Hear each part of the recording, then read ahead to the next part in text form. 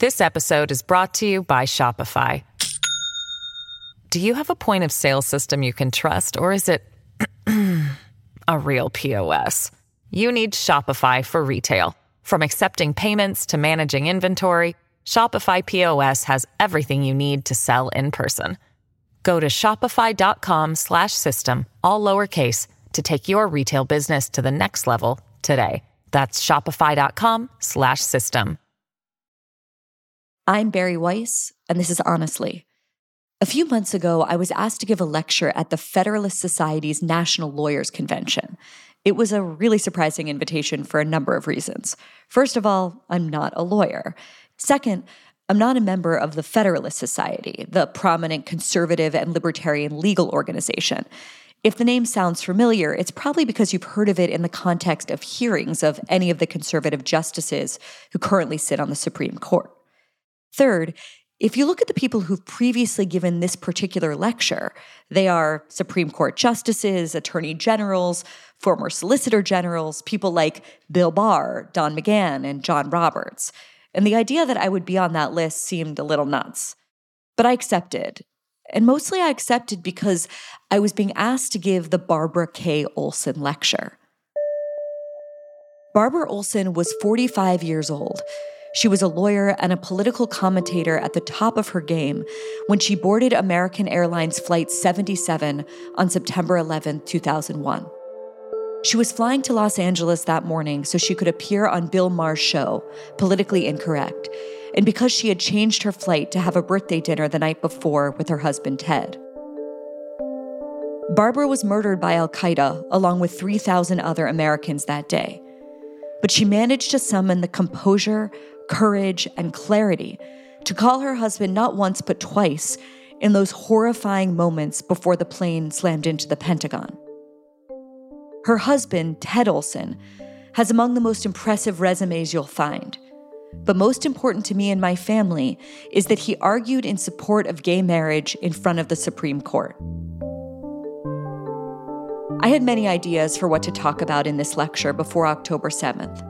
But after the world-transforming events of that day, I felt there was only one thing to talk about: the fight for the West and how to wage it. Today, we decided to play that lecture for you. I want to thank the Federalist Society for this honor, and thanks to all of you for listening. Stay with us.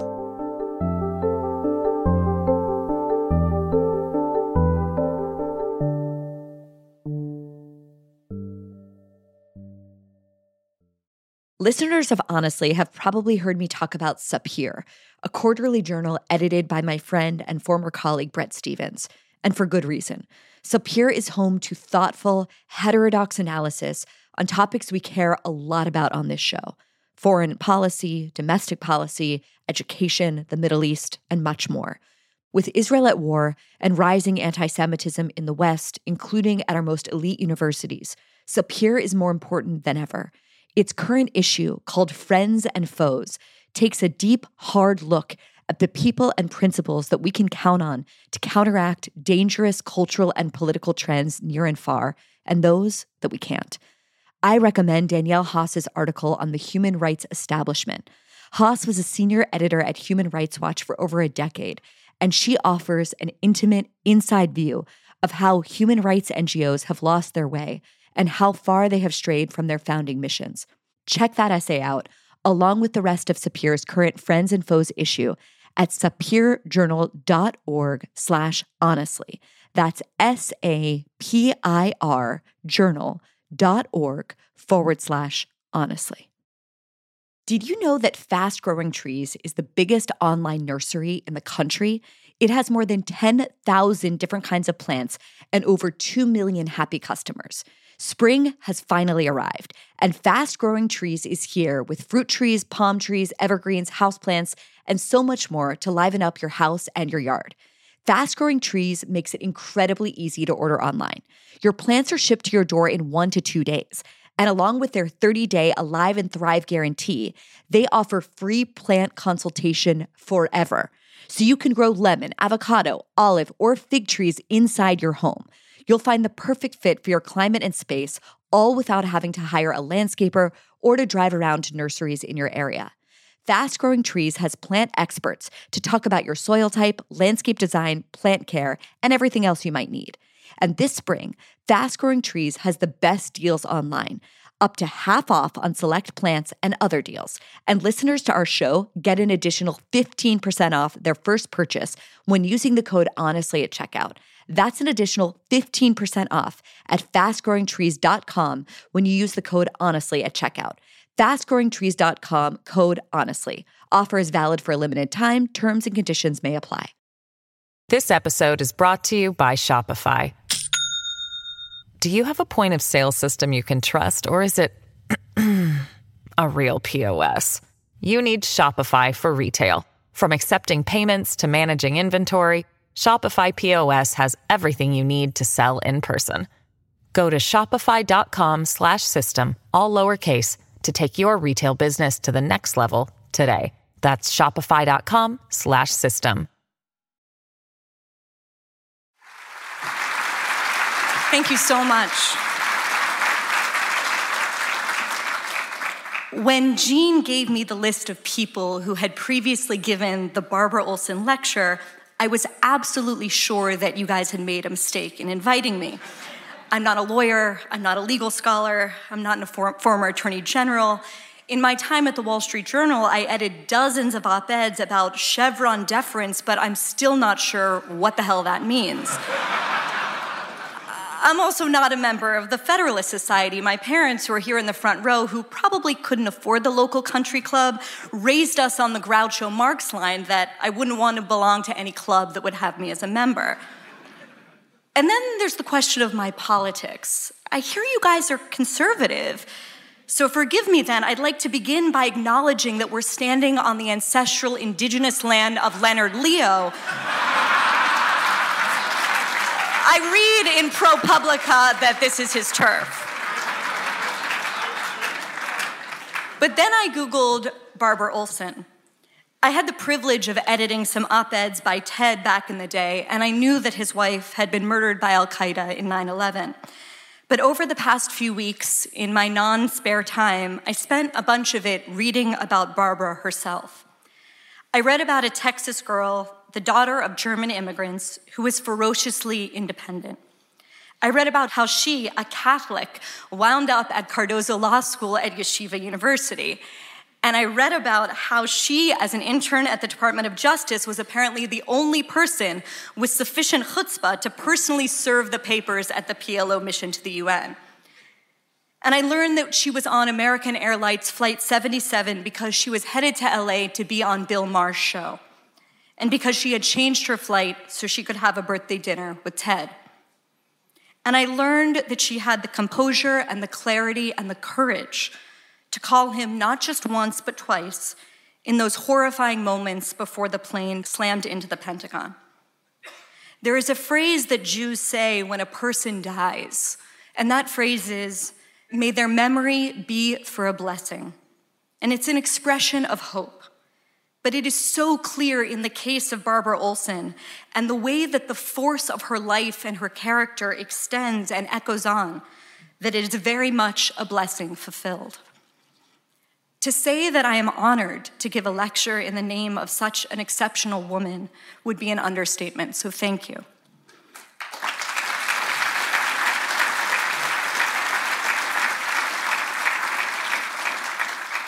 It is also, since the massacre of October 7th, a date that will be seared into the memory of civilized people alongside September 11th, profoundly fitting. I don't think it's a coincidence that Israel is the only country outside of America which is home to a 9/11 memorial bearing every single one of the victims' names. And of course, that is what we must talk about tonight, the civilizational war we are in. The war that took the life of Barbara Olson and 3,000 other innocent Americans on that morning of September 2001. And the war that came hideously across the border from Gaza into Israel on that Shabbat morning a month ago. The war that too many foolishly thought had ended. The physical war currently raging in the Middle East with these questions about the right way to defeat Hamas and other members of the jihadi death cult, the kind of operation Israel should be pursuing in Gaza, how America should abandon its fatal appeasement of Iran, and 100 other strategic questions, those are subjects for another speech, and one for which there are many more qualified people to deliver. Tonight, I'd like to talk about the war of ideas, of conviction, and of will that faces us as Americans. I want to talk about the stakes of that war and how we must wage it fearlessly and relentlessly if we seek to build a world fit for our children and if we want to save America itself. By the time Americans woke up on October 7th, 2023, it was clear that what had unfolded while we slept was not like previous wars or battles that Israel had fought in its 75-year history. This was a genocidal pogrom. It was a scene out of the places that Jews had fled, a scene out of the history of the Nazi Holocaust, or the European pogroms before that, or of the Farhud, the 1941 massacre of Jews in Baghdad, a city that, it's hard to believe now, was 40% Jewish at the beginning of the 20th century. All of these scenes reminding us of Israel's necessity. The Hamas terrorists came across the border into southern Israel on foot and on motorbike. They came by truck and by car and paraglider. And they came with a plan. They came to Israel to maim and to murder and to mutilate anyone that they could find. And that is what they did. These were Cossacks with smartphones. They called their families to brag that they had murdered Jews. Dad, I killed 10 Jews, said one.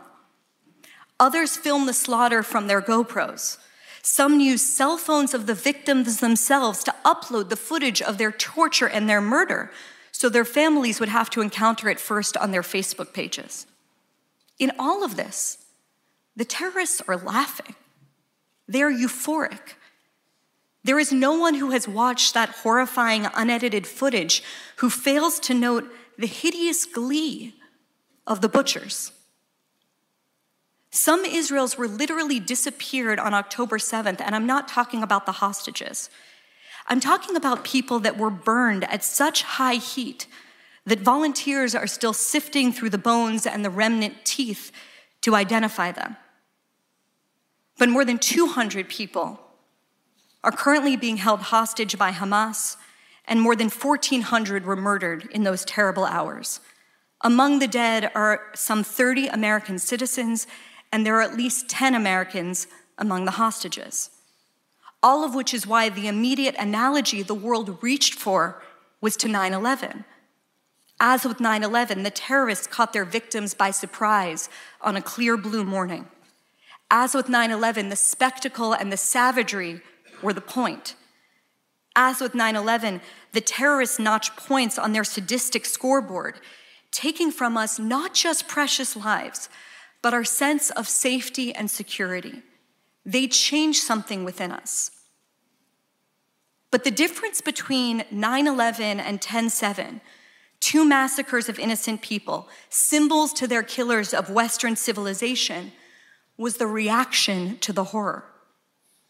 The difference between 9/11 and 10/7 was that the catastrophe of 10/7 was followed on October 8th by a different kind of catastrophe, a moral and spiritual catastrophe that was on full display throughout the West before the bodies of those men and women and children had even been identified. People poured into the streets of our capital cities to celebrate the slaughter. In Sydney, crowds gathered at the Opera House cheering, "Gas the Jews."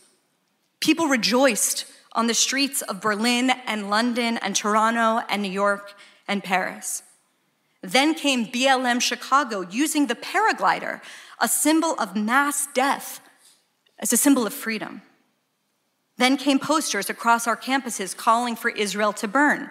Then came our own offices at the Free Press in New York City, vandalized with F Jews and F Israel. Then came Harvard's task force to create safe spaces for pro-Hamas students. And then, as thunder follows lightning, more dead Jews.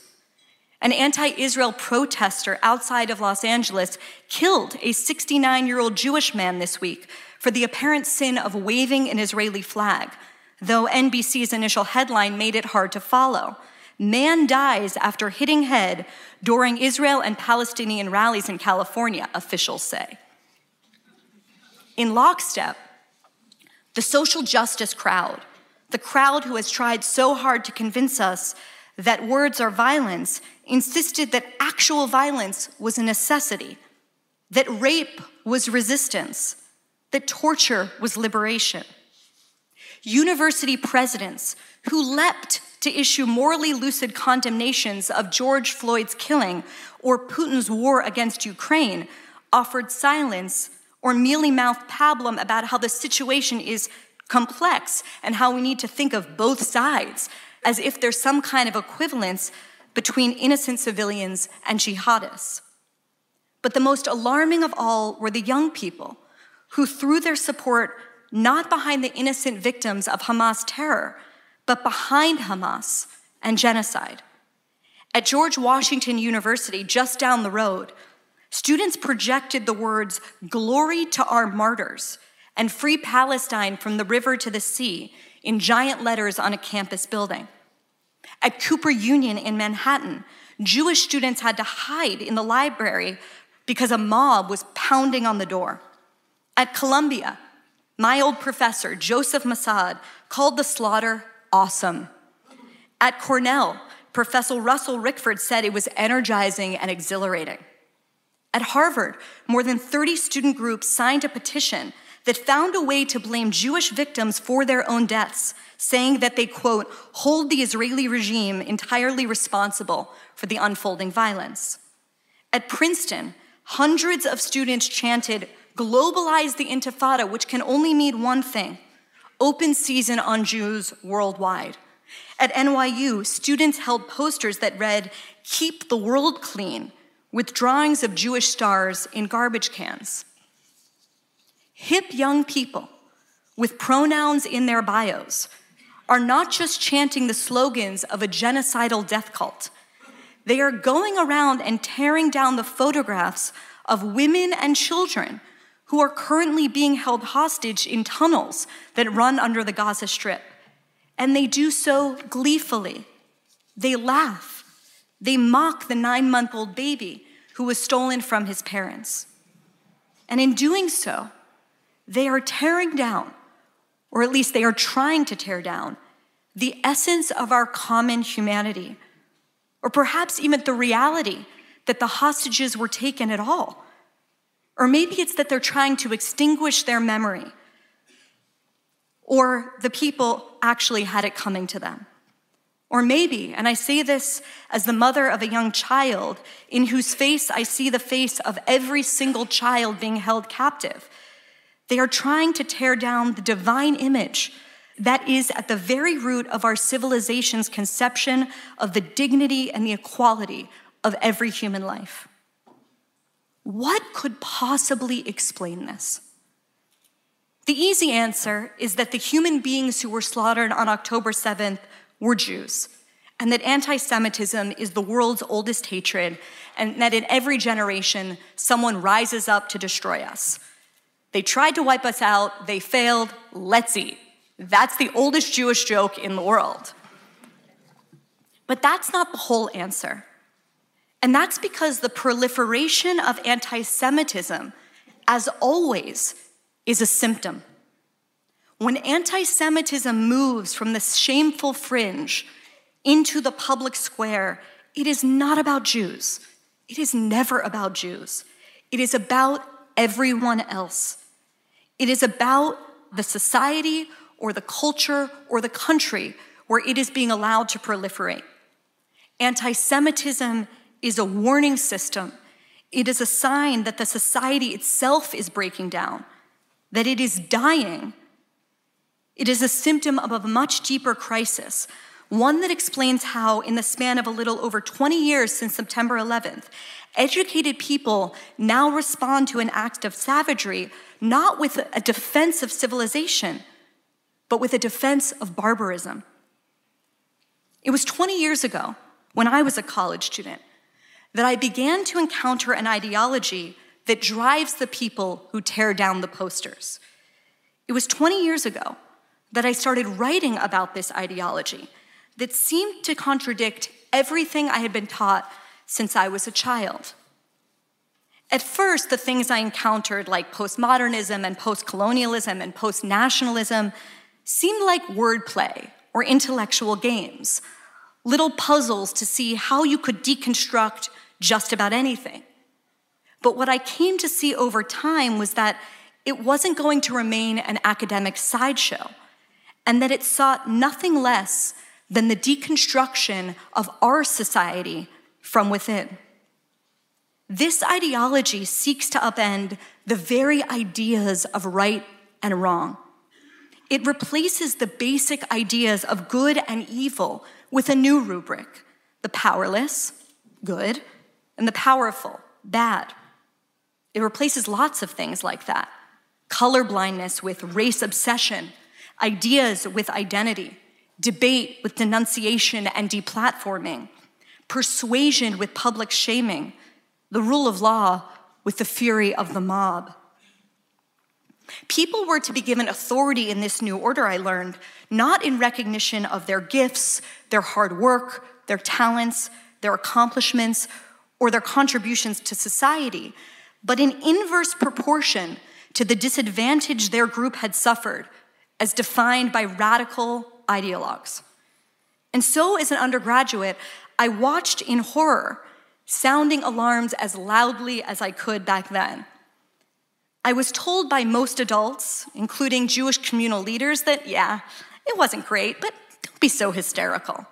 Campus were always hotbeds of political radicalism, they said, and this ideology, they promised me, would surely dissipate as young people made their way into the world.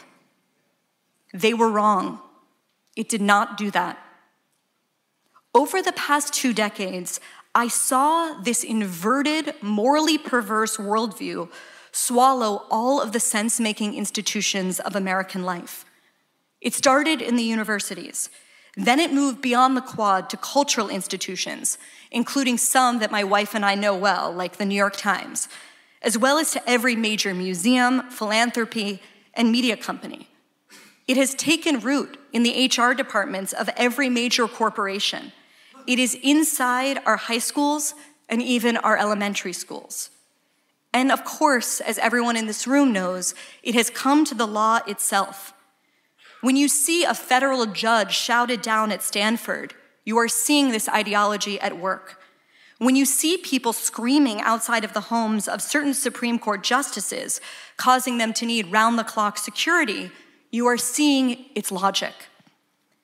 The takeover of core American institutions by this ideology is so comprehensive that it's hard sometimes for people to even notice it because it's everywhere.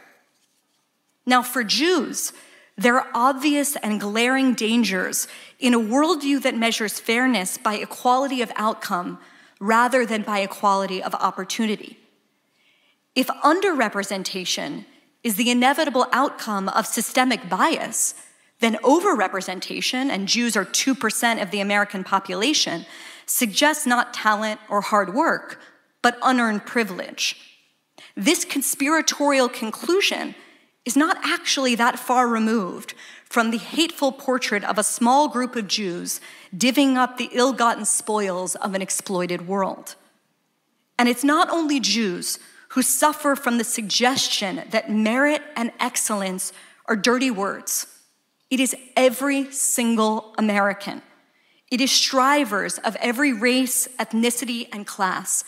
That is why Asian American success, for example, is seen as so suspicious. The percentages are off. The scores are too high. The starting point as poor immigrants is too low. From whom did they steal all of that success? The week since October 7th has been a mark-to-market moment. In other words, everyone can now see how very deep these ideas run. And we see clearly that they are not just metaphors. Decolonization isn't just a clever turn of phrase or a new way to read novels. It is a sincerely held political view that serves as a predicate to violence. If you want to understand how it could be that the editor of the Harvard Law Review was caught on camera a few weeks ago physically intimidating a Jewish student, or how a public defender in Manhattan recently spent her evening tearing down posters of kidnapped Israeli children, it is because they believe this, and they believe it is just. And their moral calculus is as crude as you can imagine. Israelis and Jews, powerful, successful, colonizers, so they're bad. Hamas is weak. They're considered people of color, so they're good. And no, it doesn't matter that the majority of Israelis are also people of color. That baby, he's a colonizer first and a baby second. That woman, gang raped by terrorists, shame it had to come to that, but she's a white oppressor. This is the ideology of vandalism in the true sense of the word. The Vandals sacked Rome. It is the ideology of nihilism. It knows nothing about how to build. It only knows how to tear down and destroy. And it has already torn down so very much. The civilization that feels as natural to us as oxygen, that takes thousands of years, thousands of nudges of progress, thousands of forgotten sacrifices and risks to build up to. But vandals can make very quick work of that. Reagan used to say that freedom is never more than one generation from extinction. And the same can be said of our civilization. If anything good can come out of the nightmare that began on October 7th, it is this: we have been shaken awake. We know the gravity of the stakes, and the stakes are not theoretical, they are real. So what can we do? First, we need to look. We must recover our ability to look and discern accordingly. We must look past the sloganeering and the propaganda and take a hard look at what is in front of our eyes. Look first, of course, at what just happened, at the barbarism that Hamas carried out. Then look at the reaction to it. Take stock of how profoundly the lies and the rot have traveled, how badly the forces of civilization and of good are faring in this battle, how it is that the most educated, the most pedigreed, have become the most morally confused. The suspect in the killing of Paul Kessler is a college professor. To see the world as it is, we have to prize the distinctions that so many have forgotten, the distinctions between good and bad, better and worse, pain and not pain, safety and danger, just and unjust, friends and enemies. I do not need context to know that tying children to their parents and burning them alive is evil. Just as I don't need a history lesson in the Arab-Israeli conflict to know that the Arab Israelis who saved scores of Jewish Israelis that day are righteous. Look carefully, look at your enemies and your allies. And I say that to myself more than to you. Many of you have no doubt understood this for far longer than I have. But for many people, especially many people in my cohort, friends and enemies are not who they thought they were before October 7th. Accepting this might be hard for some of you, as it has been for me. It might mean giving up on nice things, giving up on Harvard, giving up on the club, or your New York Times subscription. Sorry, wrong crowd.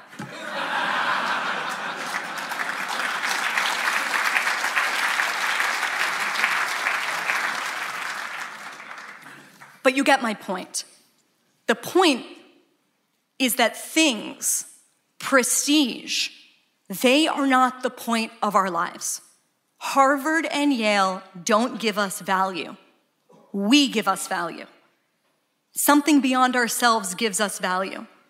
The something that is visible in the faces of so many people before me right now. And in recognizing allies, I'll be an example right now. I'm a gay woman who is moderately pro-choice. I know that there are some people in this room who don't believe that my marriage should have been legal. And that's okay, because we're all Americans who want lower taxes.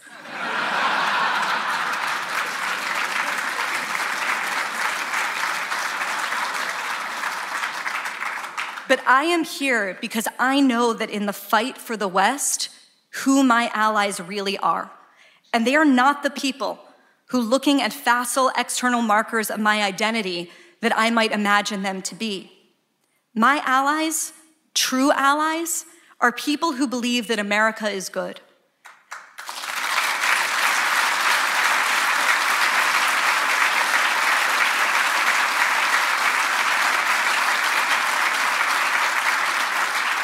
My allies are people who believe that the West is good and that human beings are created equal and that saying so is essential to knowing what we are fighting for. America and our values, those are things worth fighting for. And that, and not any number of nonsensical or at least tertiary culture war issues, that is the priority of the day. The other thing to look for right now is for the good, to look for the good in these moments of darkness and to not lose sight of it. There's a New York coffee shop owner named Aaron DeHaan. He had all of his baristas quit the other day because he put an Israeli flag in the window and began fundraising for Magen David Adom, which is the Israeli Red Cross. So they all quit, but his cafe didn't close. It was quite the opposite. Suppliers sent him free shipments of beans and cups. Community members picked up shifts for him for free. There were lines around the block on the Upper East Side just to buy a cup of coffee. His cafe made $25,000 in a single day. Just this week, American cowboys, I hope you guys have seen these guys on social media, American cowboys from the Great Plains and the Rockies traveled to Israel to tend the fields and animals of Israeli farmers who have been killed in the past month. This is the opposite of the cheap solidarity of standing with Hamas that we see across our campuses and in our city centers. This is the essence of the West. This is the essence of the idea that free people and free societies must stick together. It's not just, as James Woolsey once put it, that we're all Jews now. The reverse is also true. Israel is a mirror for the West and for the United States, whose founders saw a version of themselves in the biblical nation that also inspired the modern Zionists, whose descendants are now looking toward America with gratitude, but also with alarm, sensing a shared struggle ahead. So the first thing we must do is look. The second thing that you must do, is enforce the law. The wave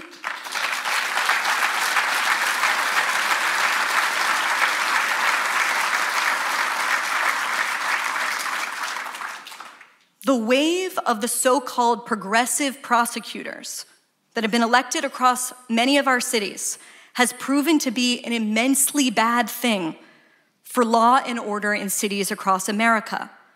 It turns out that choosing not to enforce the law doesn't actually reduce crime. It promotes it. And it is no coincidence that many of the same activists who have pushed to defund the police are now the people physically harassing Jews in our streets. Everyone in America deserves equal protection, not only of the law, but from the forces of chaos and violence. In Brooklyn, there have been an unconscionable number of violent attacks against Orthodox Jews over the past decade, and they've been correctly identified as hate crimes. But they're also simply crimes that, if the law were upheld, would be far less likely to happen, whatever their motivation. Masking at protests is illegal in many states so that it doesn't become an attempt at mass intimidation a la the KKK. Now, maybe that's a good idea, maybe it's a bad one, but in nearby Virginia, it happens to be the law. And yet, as David Bernstein recently pointed out in Eugene Volok's blog, at George Mason University's Fairfax campus, nearly all of the protesters at a recent Student for Justice in Palestine rally were masked, completely covered. Were they punished for breaking the law? I suspect if they had, we would have read about it. The rallies that we're seeing right now would likely be less susceptible to erupting in violence if the attendants weren't covering their faces. So don't allow selective enforcement of this law or any others. If neo-Nazis and white supremacists can't do it, then neither can Hamas sympathizers.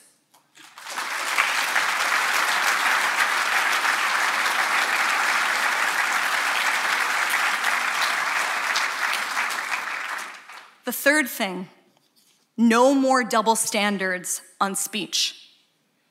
Public universities are constitutionally forbidden from imposing content-based restrictions on free speech, and yet that's precisely what they have been doing.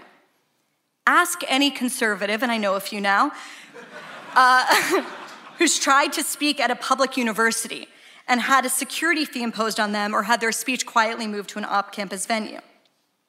Private universities can legally restrict speech, but their restrictions can't be enforced discriminatorily, and yet they are. I'm just going to give you one quite amazing example from Yale Law School. In 2021, in an example I'm sure all of you will know, law student Trent Colbert invited classmates to his trap house in his announcement of a Constitution Day bash hosted by FedSoc and the Native American Law Students Association. It took 12 hours for administrators to process discrimination complaints, haul Colbert in for a meeting, and suggest his career was on the line if he didn't sign an apology that they wrote on his behalf. The law school dean also authorized a message condemning his language. Why all of this hullabaloo?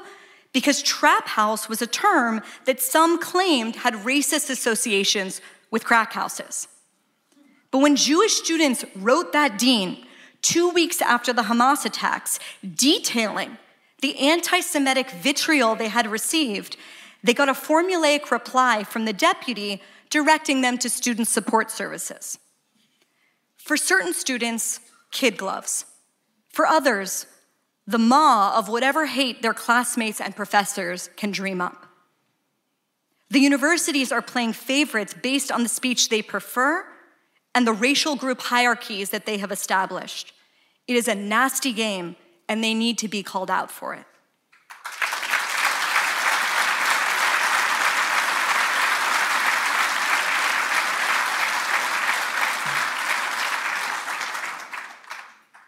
Fourth, and this is my last, accept that you are the last line of defense and fight, fight, fight. If you study history, and if you look at where Jews stand for better and generally for worse, you will understand with almost 100% certainty where a culture, where a country, or where a civilization stands, whether it's on the way up or on the way down, whether it's expanding in its freedoms or whether it's contracting them. Where liberty thrives, Jews thrive. Where difference is celebrated, genuine difference, Jews are celebrated. And where freedom of thought and of faith and of speech are protected, Jews tend to be too. And when such virtues are regarded as threats or thrown to the side, Jews will be too. As goes Ohio, so goes the nation is the famous political phrase. The Jews, please don't quote me on this, we're Ohio. And nothing is guaranteed, nothing. The right ideas don't win on their own. They need a voice. They need prosecutors. It's time to defend our values, the values that have made this country the freest, most tolerant society in the history of the world, and to do that without hesitation or apology. The leftist intellectual Sidney Hook, who broke with the communists and called his memoir Out of Step for that reason, used to implore those around him to always answer an accusation or a charge, to never let a falsehood stand unchallenged. We as a culture, our leaders, we have let too much go unchallenged. Too many lies have spread in the face of inaction that's come as the result of fear or wanting to be polite. No more. You are the last line of defense, Every person is the last line of defense, and we have to think about it that way. Don't bite your tongue. Don't tremble. Don't go along with the little lies. Be the skunk at the garden party. Speak up, break the wall of lies, and let nothing go unchallenged. Our enemy's failure is not assured, and there is no cavalry coming. We are the cavalry, and our civilization depends on us. Now, I'm going to close with maybe something unusual for a Federalist Society lecture, but it is a very, very rare thing for me to not be sitting at a Shabbat dinner table on a Friday night as the sun sets. So I hope you'll let me close with a little bit of Torah. Tomorrow, in every synagogue around the world, we'll read the portion of the Torah where Abraham, Abraham's wife Sarah, dies at the ripe old age of 127. We read in the Bible that she died in Kiryat Arba, now Hebron, in the land of Canaan. And we read that when she does, as the Bible says, Abraham proceeded to mourn for Sarah and to bewail her. And the very next verse goes like this. Then Abraham rose from beside his dead and spoke to the Hittites, saying, I am a resident alien among you. Sell me a burial site among you, so that I may remove my dead for burial. So that's the first thing he does. He buys a plot of land to bury Sarah. And the second thing he does is that he goes to find a wife for his son, Isaac. The late, great, holy man, Rabbi Jonathan Sacks, who I was blessed to know, tells us this about the sequence of events. Abraham heard the future calling to him. Sarah had died. Isaac was unmarried. Abraham had neither land nor grandchildren. He did not cry out in anger or anguish to God. Instead, he heard the still small voice saying, the next step depends on you. You must create a future that I will fill with my spirit. That is how Abraham survived the shock and the grief, writes Rabbi Sacks. This is how generations of Jews before me have survived. This is how every civilization survives. I am so honored, as I said before, to be here speaking in this place in honor of someone who stood up courageously for all the things that mattered most and who was murdered by the enemies that we are fighting still today. Her memory is a blessing for me. There is another phrase, though, that traditional Jews invoke when speaking of someone who has been murdered, and that is Hashem Yikom Dama. May God avenge her death.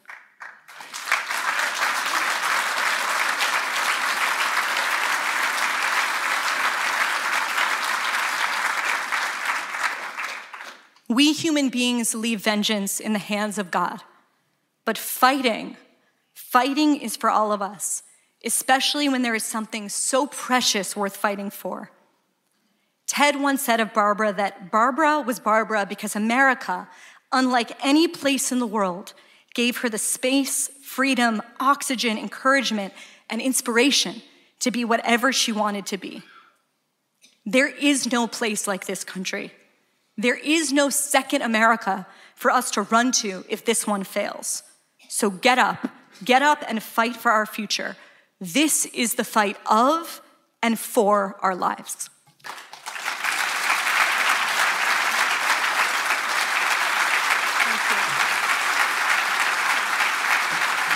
Thank you so much.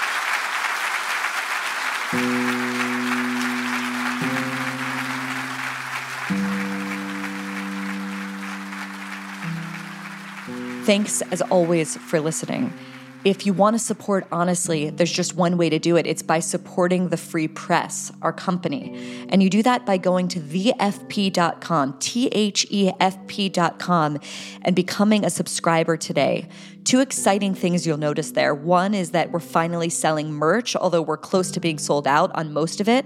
We're getting ready to do t-shirts and maybe sweatshirts soon, so stay tuned there. And the second is that we're offering 1,000 free subscriptions to college administrators, especially people that work in DEI offices. So if you know someone that deserves that kind of subscription, don't hesitate and sign them up. See you next time.